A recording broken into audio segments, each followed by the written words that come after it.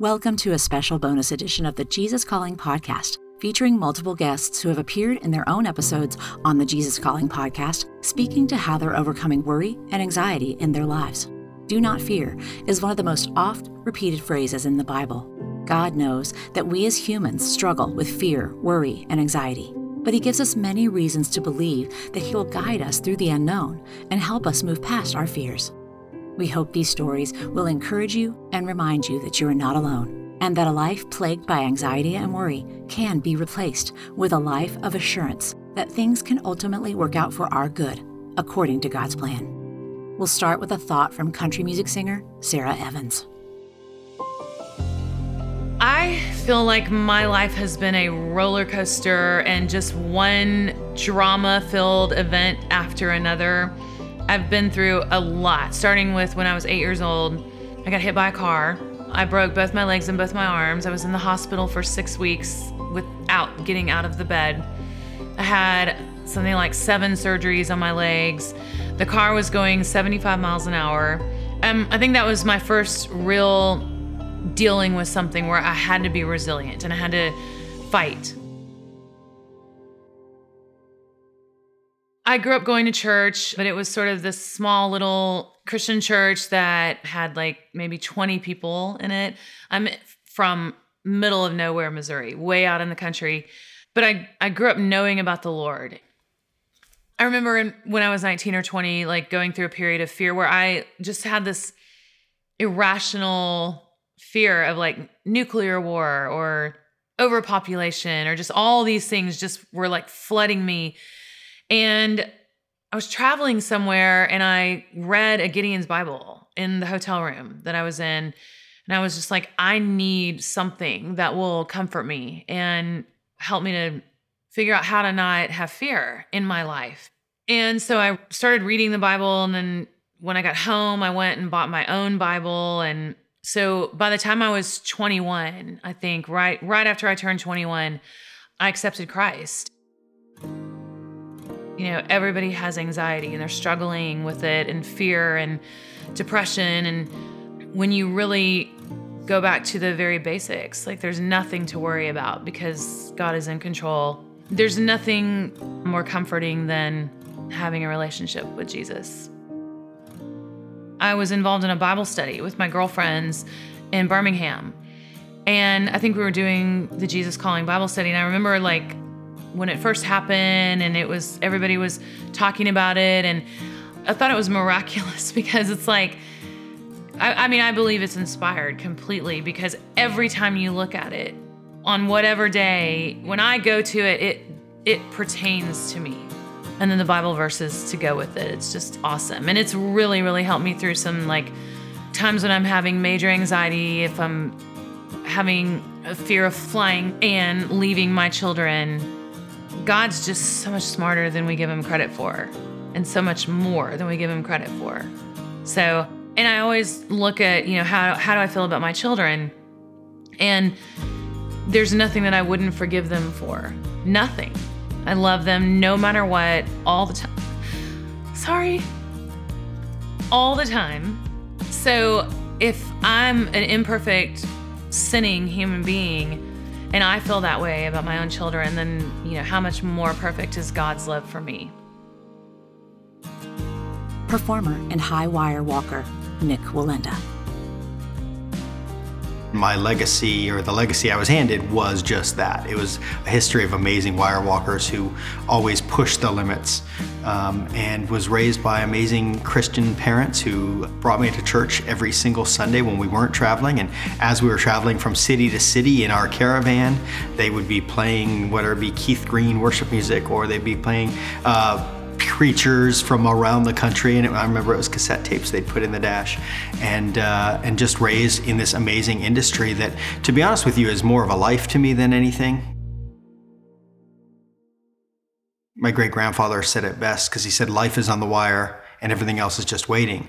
And for our family, being on the wire is life. It's just what we do. It's not an occupation, it's not a career, it's not an industry even, it's just our life because we've done it for so long. It's in our DNA.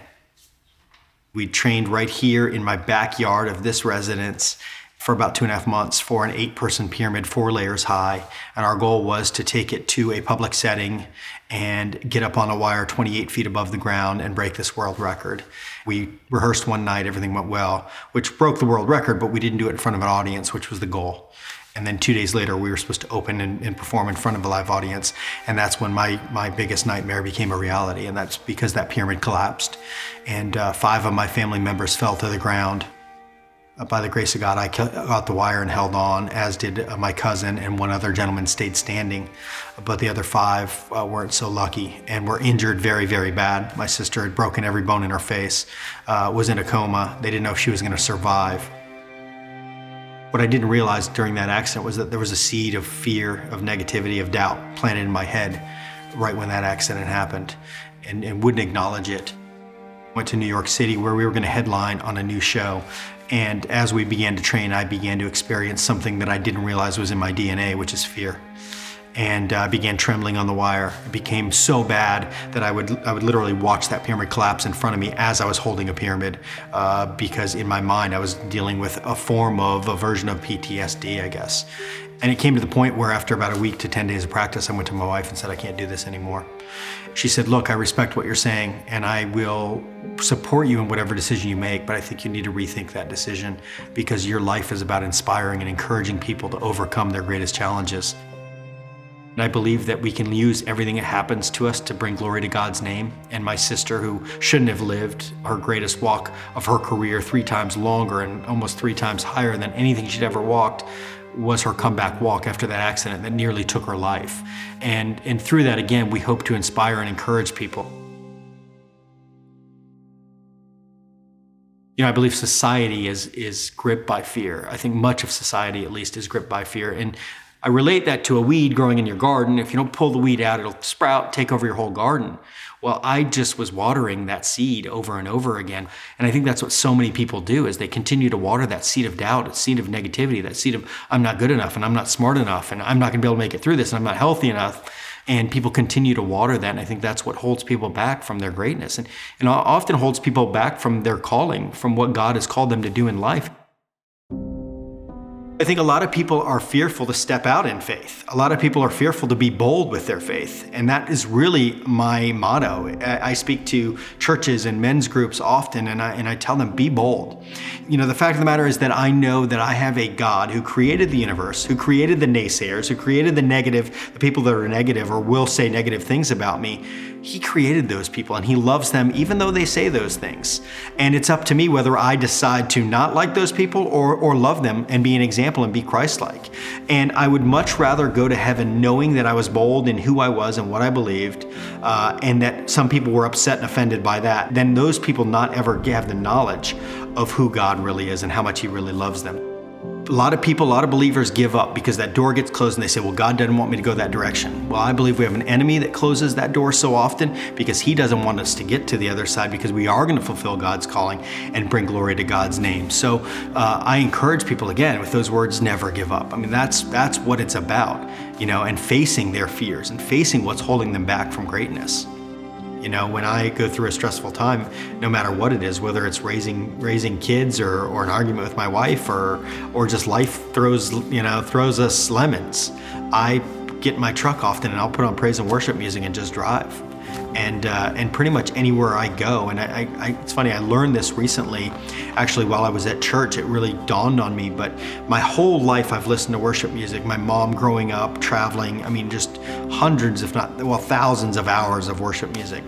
And that music has a positive vibe to it. There's always positivity. And that's what's been spoke over my life. As I sing those songs, I don't even realize it, but I'm speaking life over myself. I'm speaking life over these situations that could take my life constantly, whether it be in a car or, again, no matter what. So I have literally spent a lifetime speaking positivity and singing positivity and listening to positivity and feeding that into my mind.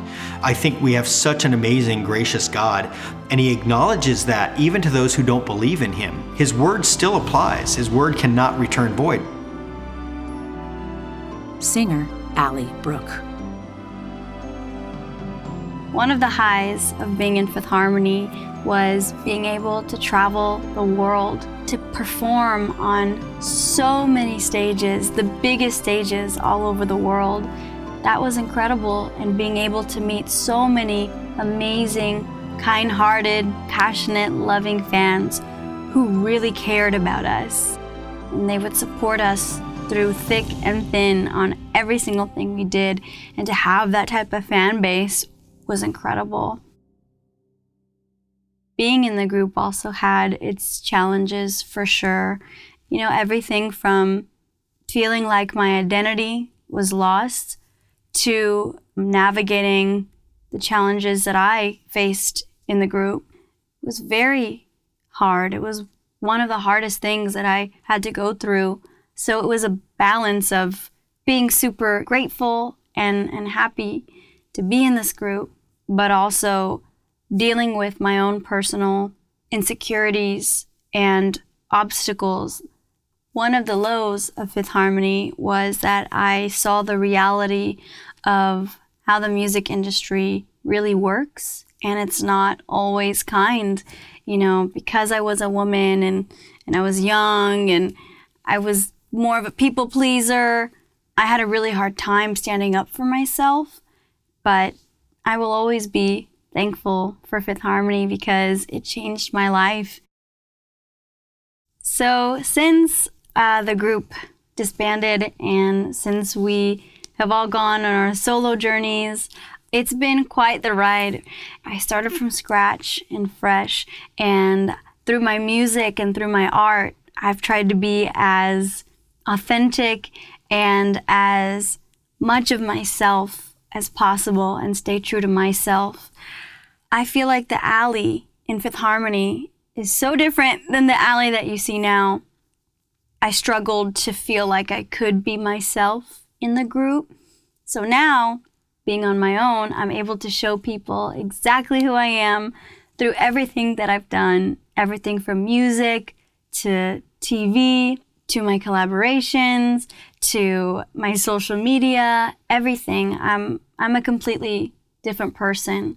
I've grown tremendously, and I finally have come into my own, and I am the woman now that I've always wanted to be. When I took a beating from this industry and being in Fifth Harmony and the real challenges that came my way afterwards too, God was right there to say, trust me, and to say that I have a plan for you and that I'm here with you. You're not alone. We're going to get through this together.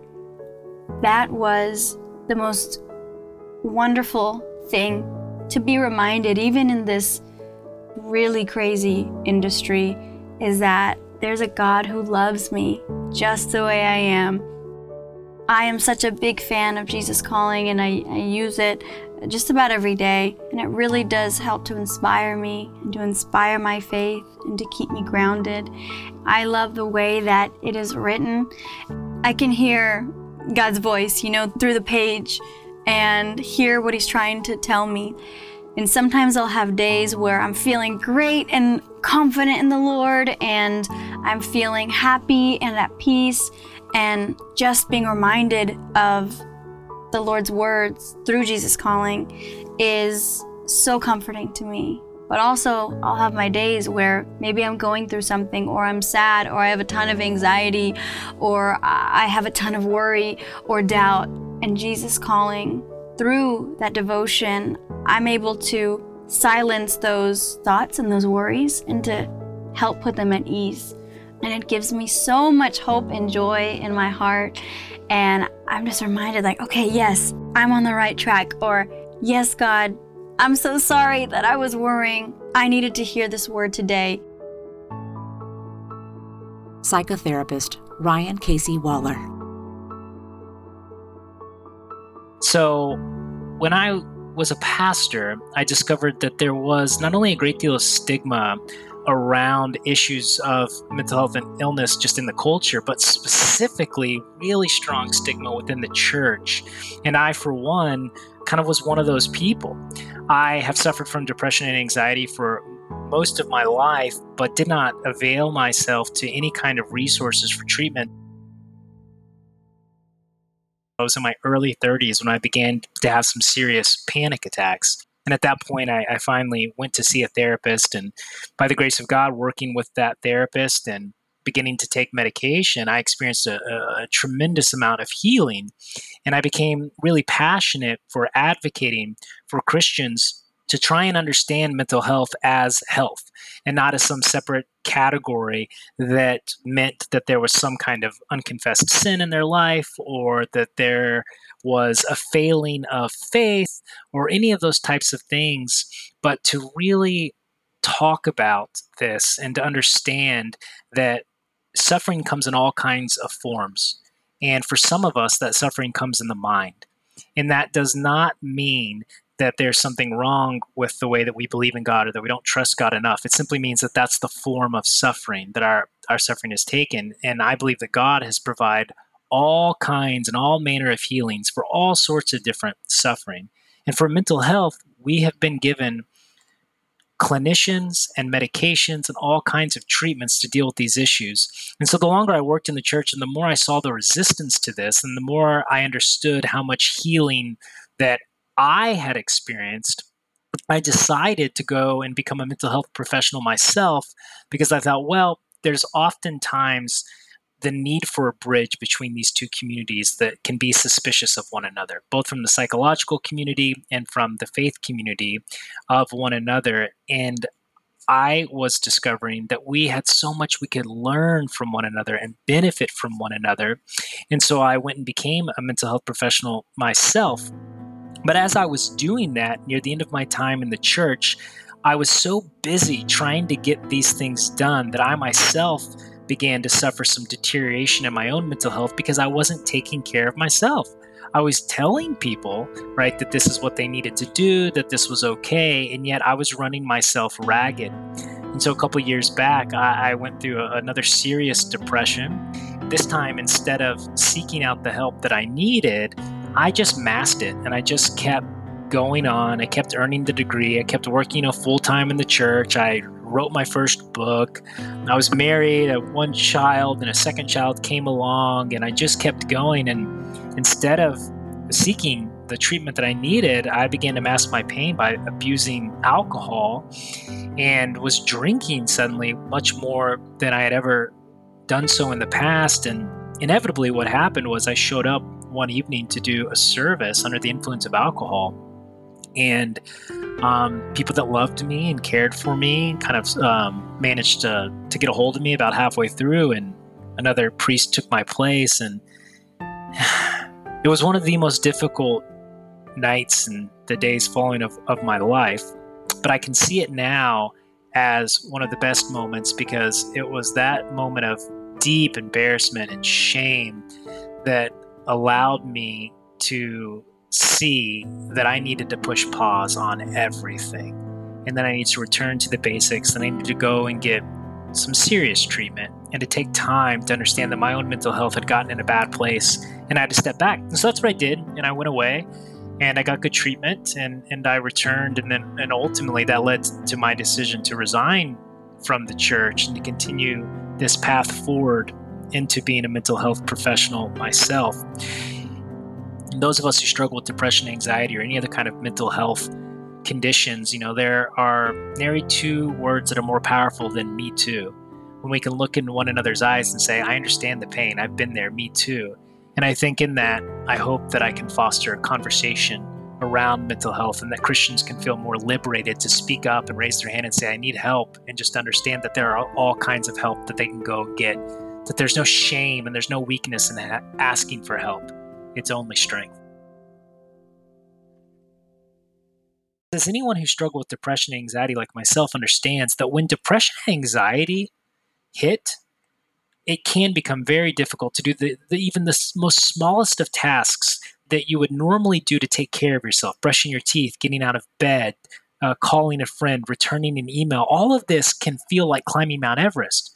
And what I can tell you is when that happens, praying and feeling close to God is one of the last things on earth you want to do or feel capable of doing. In those moments, you feel deeply isolated and alone, even unto yourself. You feel as though your own mind has betrayed you. And from that place, it becomes very difficult to feel like you're the beloved child of God. And so we cannot ignore these issues. And this is why we must take them so seriously, because to repress our pains, to repress our desires, to repress what's happening in our mind, ultimately, I think disallows us from being open with God. And so I think that the abundant life that Jesus offers, the life that he wants us to enjoy, is one in which we are entering into the most healthiest versions of ourselves as possible. There's somebody who's listening to this and they're struggling today. What I want them to know is that their tomorrow can be very different than today. And that when I was at the lowest point in my own struggles with mental health, my mother, who also battles depression, she looked at me and she said, I know that the way you feel today is so bad that you're convinced that you're going to feel this way forever. But I'm here to tell you that you won't. And she said, but even if you can't believe that for yourself today, let me believe it for you. And all I can say to you, if you're struggling today, is that I chose to let my mom believe that for me. And I'm so glad that I did, because she was right. I was so down that I couldn't envision a future for myself. So I allowed someone who loved me to envision that future. And it saw me through. God has a future for you. There are people who love you. And if you're in pain today, please tell them. Don't be ashamed. You'll be met with love and you'll be guided toward healing. Singer Gloria Gaynor, whose iconic song, I Will Survive, has inspired millions. After I Will Survive, and I was thriving in my career, and my mother had passed away, and I kind of lost my compass and was trying to be in with the in crowd. I'd always been a wallflower. So I'm trying to, live up to my sort of the expectation of my audience, and be this star and be among all the other stars and have all these friends and all of this. But it wasn't really who I am. And that started me on the path. I came back home and decided that I should go to church. And I went to church with my godmother a couple of times, was bored to tears, falling asleep. But one day, probably the third time that I went with her, someone was being accepted as a member of the church. And they said they wanted to join the church. They were coming from another church. And they asked them, did they believe in the death that Christ had lived and died for their sins and rose again? And they said yes, and they accepted them. And I thought, oh, you have to do that? You have to say that to join the church? I really did want to join, but I really have too much respect for God to stand up in church and lie. And I don't know anything about that. I always thought that Jesus was a good man. He was a prophet, and I was afraid to put him on the level with God. I'd always prayed to God. I never prayed to any Jesus. So I really didn't understand that. And I went back home and I pulled out the Bible that some girl in California had given me. I opened the book and it just fell open to the center. And in the center of the book, on one side of the page was a list of prophecies of the forthcoming Messiah. On the other side, there was a list of scriptures as to how Christ had fulfilled those prophecies. And the one that struck me the hardest was Isaiah 7:14. The virgin shall conceive and bear a son, and shall call his name Emmanuel. Emmanuel means God with us. Those words hit me like a ton of bricks.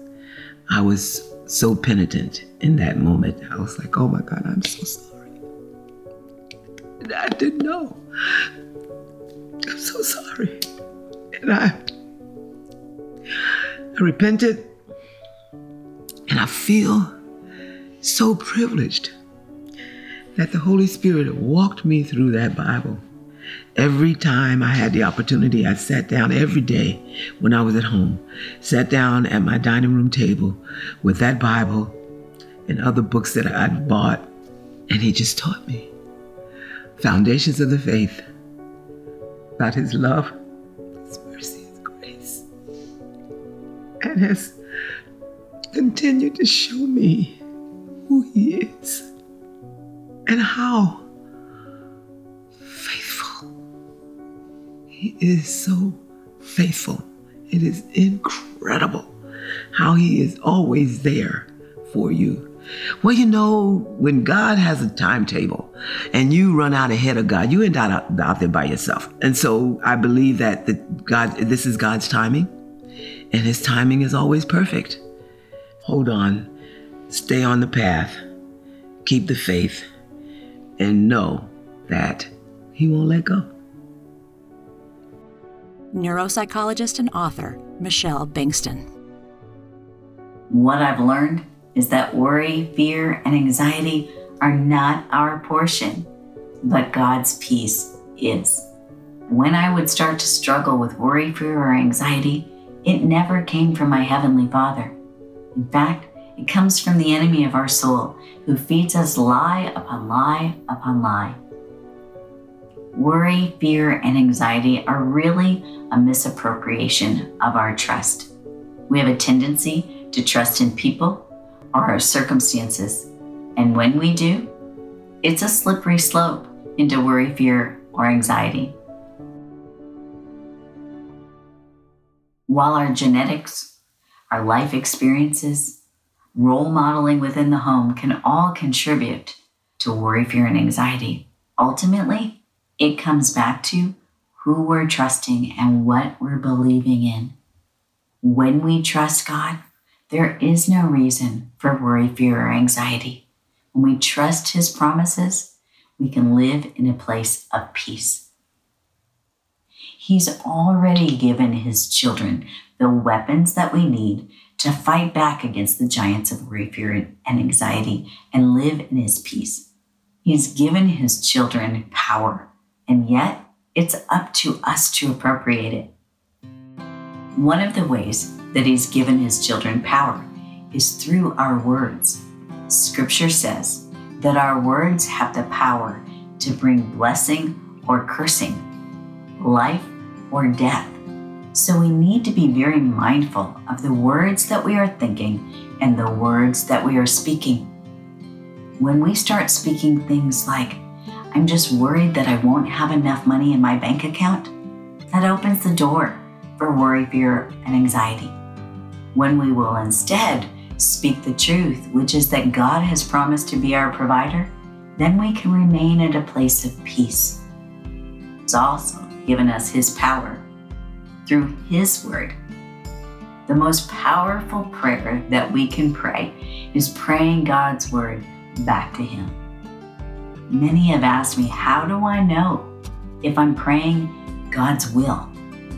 You can know that you are praying God's will when you are praying his words back to him, because he has already spoken them. So that's a prayer he delights in answering. Another way that he's given us power is through the name of Jesus Christ. Scripture says every name will bow to the name of Jesus Christ. Cancer is a name. Bankruptcy is a name. Prodigal children is a name. All those things that we tend to worry about are a name, and they must bow to the name of Jesus Christ. And Jesus said that when we will pray in his name, that is a prayer that God longs to answer. So our first weapon against worry, fear, and anxiety is power. The second weapon is love. Scripture says God's perfect love casts out all fear. One of the ways that I understand and receive God's love is spending time in his word. But what I have found through decades of private practice working with patients is that so many people don't truly understand just how much God loves them. God says that his love for you is an everlasting love. He says that we don't understand the height and breadth and depth of his love, but that his love for us is a perfect love. It's unconditional. God doesn't love us because of what we do, but because we are his. And that right there is a reason not to go down that slippery slope into worry, fear, and anxiety, but instead live in the peace that God affords us. The third weapon that God gives us is a sound mind. That means so much to me as a neuropsychologist because I can tell you, we have somewhere between 50 and 70,000 thoughts a day. But God has cautioned us in His Word to take captive every thought and bring it into obedience with Christ Jesus. We have the ability to do that because we have the Holy Spirit living within us. When we become a Christ follower, we are given the mind of Christ, and we are given the gift of the Holy Spirit to remind us of all truth. When we feel weak, we can refute it with scripture that says, "But when I am weak, He is strong." When we are concerned that we may not have enough money in the bank account, we can stand on the promise that God promises to be our provider. So God has given us the weapons of power, love, and sound mind to fight back against the giants of worry, fear, and anxiety, and to exchange those for the peace of God that passes all understanding. You will never go wrong by spending time in God's Word. The news, social media, what we read in newspapers and online is often an impetus for worry, fear, and anxiety. So much of what we read and we hear, we're not even sure if we can trust, but we know that we can trust God and what He has said in His Word 100% of the time. When my husband was diagnosed with cancer, we determined then that we only wanted to allow positive influences into our lives. So we turned off the evening news, we stopped getting the newspaper, and we decided that we were going to spend time around people who would speak truth and light into our life. We can do the same thing regardless of what our circumstances are. The Bible says that if anyone lacks wisdom, all we have to do is ask God for it, and He will lavish it upon us liberally. Looking to the news for wisdom is not the wisest idea, but looking to the God who created the universe for His wisdom will never steer us wrong. Here's a passage from Jesus Calling from February 15th that I hope will encourage you today. Come to me with all your weaknesses, physical, emotional, and spiritual. Rest in the comfort of my presence, remembering that nothing is impossible with me. Pry your mind away from your problems so you can focus your attention on me. Recall that I am able to do immeasurably more than you can ask or imagine. Instead of trying to direct me to do this and that, seek to attune yourself to what I am already doing. When anxiety attempts to wedge its way into your thoughts, remind yourself that I am your shepherd. The bottom line is that I am taking care of you. Therefore, you needn't be afraid of anything. Rather than trying to maintain control over your life, abandon yourself to my will. Though this may feel frightening, even dangerous, the safest place is to be in my will. If you want to trade your worry, fear, and anxiety for God's peace today, be in His Word, be in His will, and ask Him to replace that worry, fear, and anxiety with His everlasting peace. I promise you, He wants to do so. Pastor Darren Whitehead and worship leader Chris Tomlin. I had a friend many years ago, a man who walked with Jesus like few people that I'd ever met. His name was Ken. And we worked together. And one day I was in his office and he said, pray for me. I got a situation going on with my family. He said, my daughter was at a party last night and she has not come home and we don't know where she is. I said, mate, you must be worried out of your mind. He said this, I'll never forget this. He said, I don't worry, I worship. You see, when he was tempted to be thinking on that which was out of his control, he instead focused on the one who is in control. And he actually moved his worry to worship. Instead of being stuck in worry, he actually proactively lifted his eyes and started to worship the one who's in control. And I've never forgotten that.